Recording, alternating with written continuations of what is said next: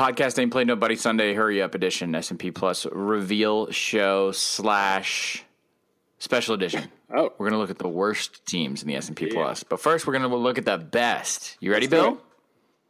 All right. We're going to go in chunks of 5. We're going to go real fast because we're also going to pull the preseason rankings out like we've been doing. You guys have responded well to that. Number 25, your Florida Gators. They feel extremely 21-25, don't they? Yeah, and hey, that works. That's good. Speaking of feeling 21-25, the number 24 Kansas State Wildcats. Number 23, Georgia Tech. Number 22, Virginia Tech. And number 21, probably other than the Troy Trojans, the toast of the week, your Washington State Cougars at 5-0. Feel good about Virginia Tech at 22. This is just my opinion. Kind of pretty much exactly what we thought with the Clemson game. And Wazoo at 5-0. So probably some misinformation I think is going to settle in because it's a Friday night game. Not as many people saw it, but this was not a Wazoo upset squeaker type of situation. This was a good football team beating a good football team. I was surprised that it didn't move up a little bit. It's funny watching the numbers react to things sometimes because basically what happened was USC moved down. They absorbed the blow here, and Washington State didn't get a lot of the pushback. But if you look at and we'll get to the rankings without the preseason projections, Washington State is now 16th and USC is now 26th. So and from that perspective, the new numbers basically said, well, what? They were supposed to win at home. So why are we moving them up? Well, the good news for Washington State is they've got a chance to beat another team in front of them in your rankings because number 20, even though they lost their starting quarterback and their starting running back, Oregon survived and won. They're at 20. Number 19, we'll get to it. We'll deal with it. We'll sit with it and unpack it, as we say in the modern lexicon. Your LSU Tigers. Number 18, a very different 3-2 team, Stanford. Number 17, your Louisville Cardinal. Number 16, Notre Dame. They beat Miami of Ohio. I didn't see a stitch of that. Okay, Bill, let's just go straight into it. You said it before the air, so I'll say it for you, and then you can go into a more elaborate explanation. LSU dropped 7 spaces in the top 25. That's the biggest loss, obviously. In fact, let me scan down and see if there's a bigger drop in the S&P Plus. Ole Miss dropped 14 spots. Among the top, 50 or so. Well, yeah, it's hard to find too many of them drop more than that, but there are some. There are 2 noticeable ones, and it kind of ties into LSU a little bit. So let's give a quick shout-out to Ole Miss at 36. They dropped 14 spots. And the Tennessee Vols at 3-2 clock in at number 52. They dropped 21 spots from 31st. So LSU, it takes a long time to fall when you're that high. It's that simple. Yeah, and here's the other thing. I'm pulling up numbers on the fly that I somehow didn't think to pull up beforehand. But there are a couple other things going on. Now, if you look at their ranking without projections, it's not like they're 100th. They're 36th. Part of that is because they looked great against BYU and Chattanooga to start the year. They looked great the first half against Syracuse. So basically for half their season, they've kind of sort of looked the part they were supposed to look. The other half of the year, they have not.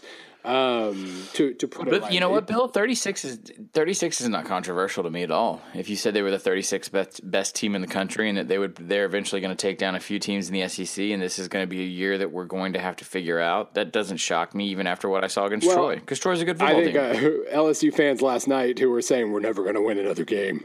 I'm not sure they would agree with that. And here's the other part of they fell 7 spots this week, which was, I was hoping for more. The first thing I looked at when I saw the top 25, or when I realized the rankings were done, when I hit the save button, I looked for LSU hoping that they would at least fall out of the top 25, and they didn't. We talk about the post-game win expectancy numbers a lot. And basically where, you take all the key stats from a given game, you look at how they played and in these key measures, and it says you would have won this game X% of the time. It said LSU would have won this game 62% of the time. The main reason for that, let's see, part of it is they forced more what we would call turnover opportunities, so that factored in. They did a much better job of finishing, let me start back over. They had a much better success rate. They were 50% success rate to 39% for Troy. They averaged 7 yards per play to 5.2. Troy finished its drives better. I had that backwards for a second. And that kind of made up the gap a little bit. And then Troy got turnovers look on top top of that as well. So the fact that it was close enough for LSU to lose, not to mention a very, very timely field goal. Right. And they happened to win the game by 3 points. They power to Troy. This was they stayed close enough to get lucky, but they were kind of lucky to win this game. And so this isn't a situation where LSU should be falling 50 spots because Troy's pretty good. We wrote Troy off. We wrote Troy off. They hadn't even lost yet, and we were like, "Oh, they're just not as good as they were supposed to be."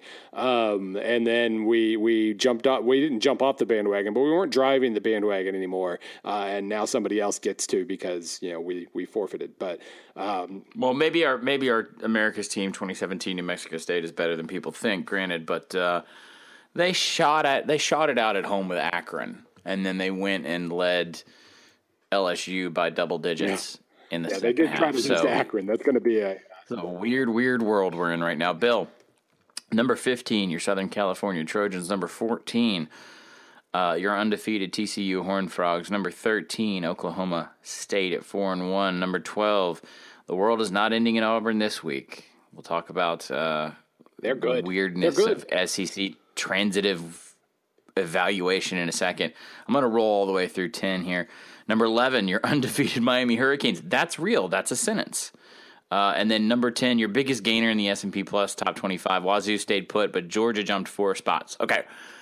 I know what I want to talk about here, and that's the SEC and trying to understand people's place. Do you want to touch on Oklahoma State in regards to Saturday night against Texas Tech? It was pretty much if you called your local college football delivery and said, bring me an Oklahoma State Texas Tech game, you got exactly what you wanted, piping hot. That's a good way to put it. Yeah, and this was a game where, OSU controlled it a lot more than the score would say. They had the pick six that they were about to go up. They were about to score a second time. I think it was 7-0 or something. They were about to score again, and then threw like a 90-something yard pick six. So that was kind of big. And then Tech gets didn't they try an onside kick? By the way, I made terrible decisions yesterday. I agreed to kind of do a live bloggy type thing of both Tennessee, Georgia, and Clemson, Virginia Tech. So I missed all the good football. And so I missed a lot. You're not mad about it.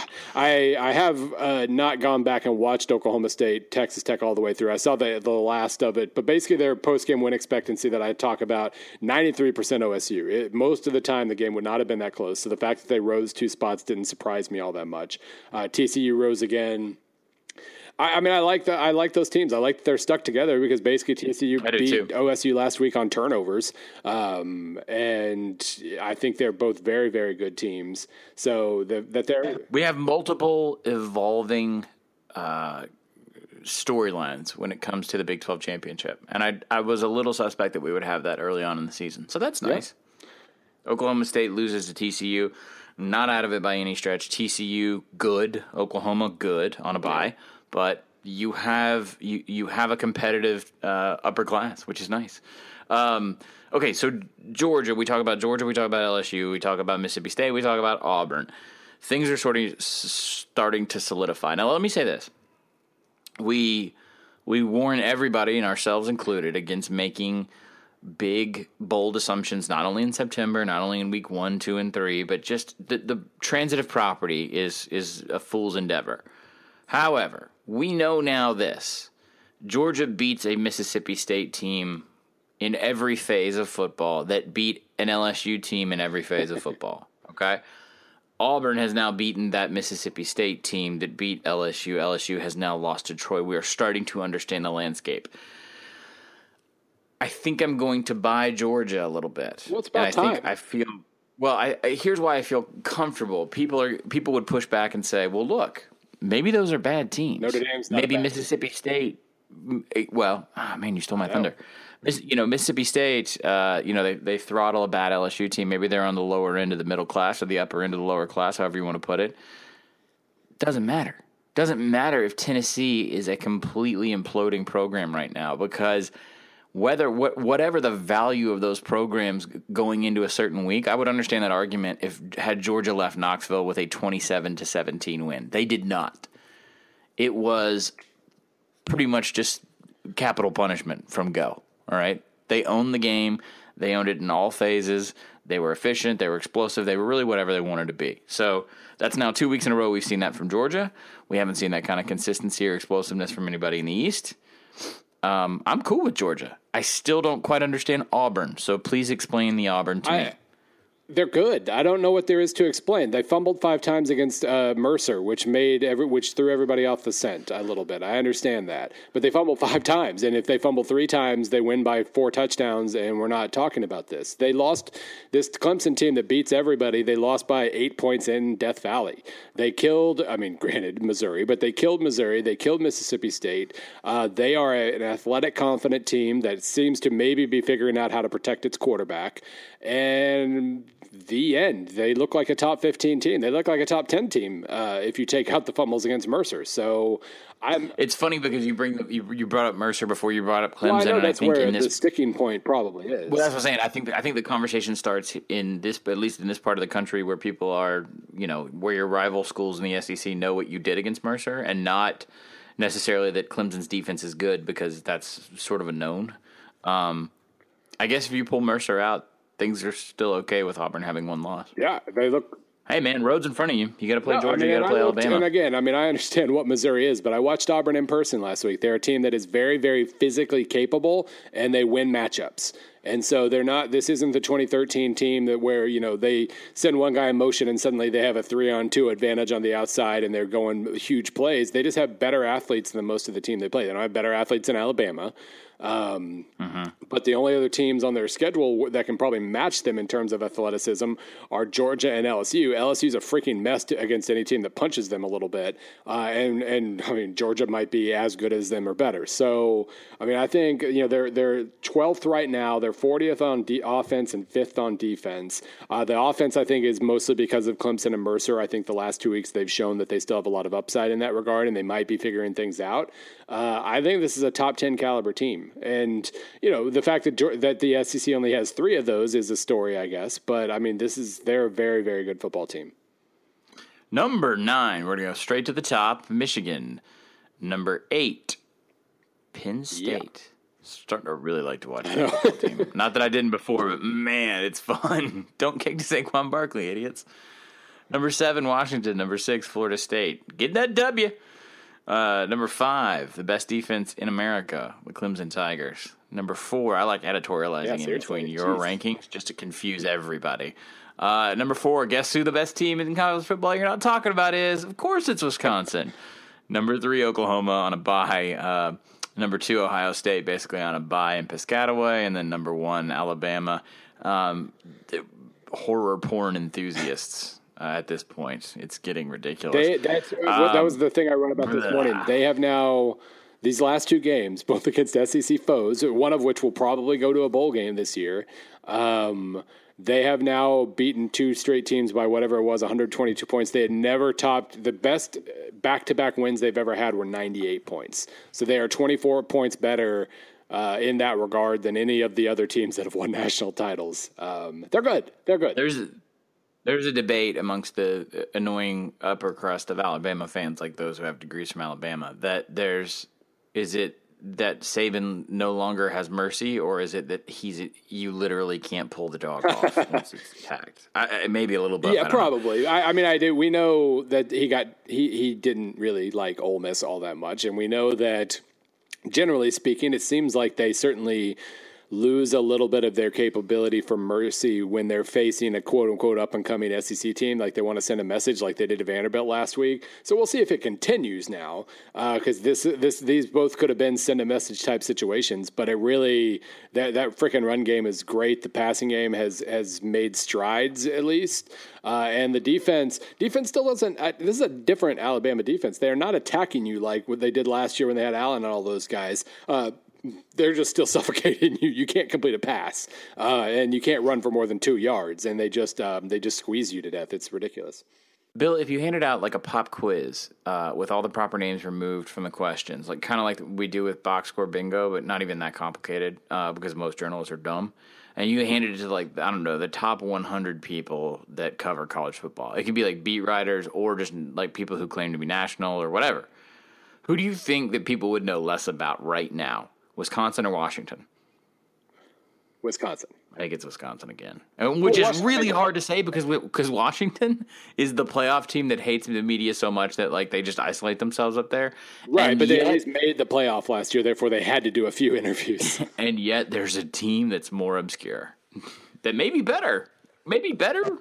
Part of the problem with Wisconsin, I mean, first of all, obscurity is in the eye of the beholder, I guess. But part of it is we just assume we know everything about Wisconsin because they're Wisconsin. They're going to run the ball. They're going to play pretty good defense, the end. And they're probably going to be pretty good at it. But this team really, really, well, I mean, number one, they are kind of just inching forward as other teams fall by the wayside, I guess. But they continue to move up every single week just a little bit. That defense, I said before the season, I was curious / concerned about Jim Leonhard, just the simple act of giving the defensive coordinator job to a guy with 1 year of coaching experience ever. And so I said, because Paul Chryst probably knows what he's doing, it could work out just fine, but it just made me nervous. I'm not nervous anymore. They're sixth in defense. They're 23rd on offense. Their special teams at least isn't a liability. It's kind of a break even thing. They're just a very steady team. They absorbed a couple really nice shots from Northwestern playing like I thought they would all year. They fell asleep for a minute against Northwestern at the end. It looked like the game was just over, and then suddenly it wasn't again. It's an early Big Ten game. That's totally fine. Well, that happens. Yeah, and I mean, I do think Northwestern's pretty solid. So yeah, indeed. I'll overlook that. But yeah, they just continue to inch forward and do exactly. They are Wisconsin. They are the stereotype, but they're a very good version of that stereotype. I want to hit some things real fast before we jerk around the ratings and have some fun here. Clemson has the best defense in college football. Clemson has one of the most physically dominant, simultaneously intelligent and sound and assignment orient, just nasty. It's awesome to watch. And Alabama's defense is still better, but yeah. Fine. Bury the lead. Maybe Don Brown's too, but yeah, regardless, that's true, man. That's true. Oklahoma, we can skip talking about this week. I love you, Sooners. There's just nothing to say at the moment. You're on a bye. Penn State's offense picked right back up. They out Iowa'd Iowa when they had to go Iowa, and then they came home and did exactly what they played the kind of ball they want to. That's it, really, for the top 10. By the way, do you think they're maybe kind of sort of trying to get Saquon the Heisman at this point?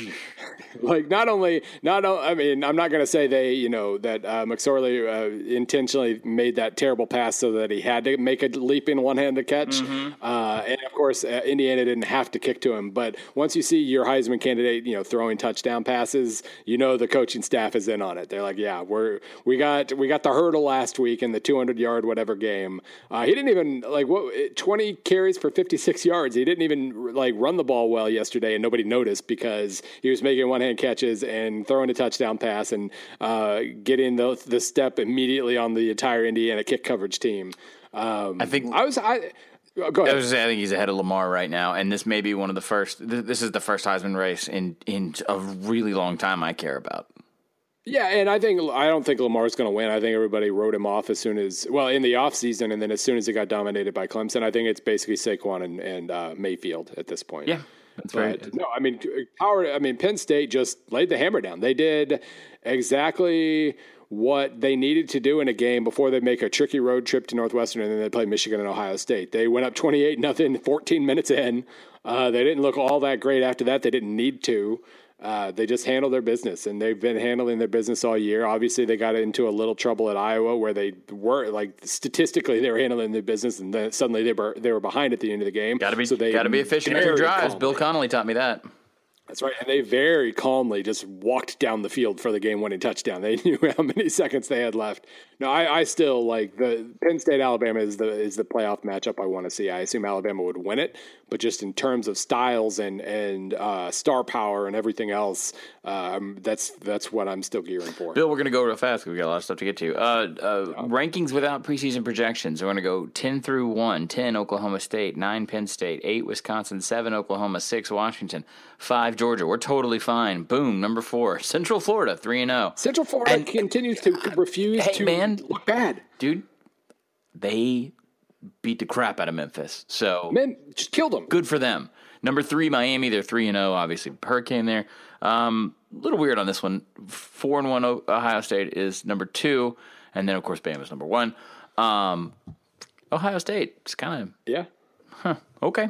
All right. I mean, that's how good they've looked the last 3 weeks. They know how to respond to losses. And like I was joking. I said, you do you, S&P.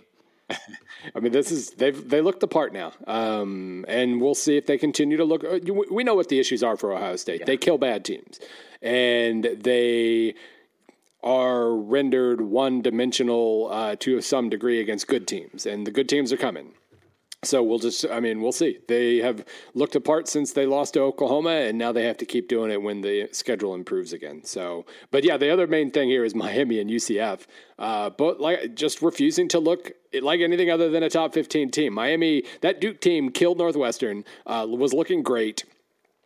Got killed, just got drubbed in every possible way. The aggressive Duke defense got torched. The offense couldn't find anything, any room to run because Miami seems to know how to utilize its athletes very well now.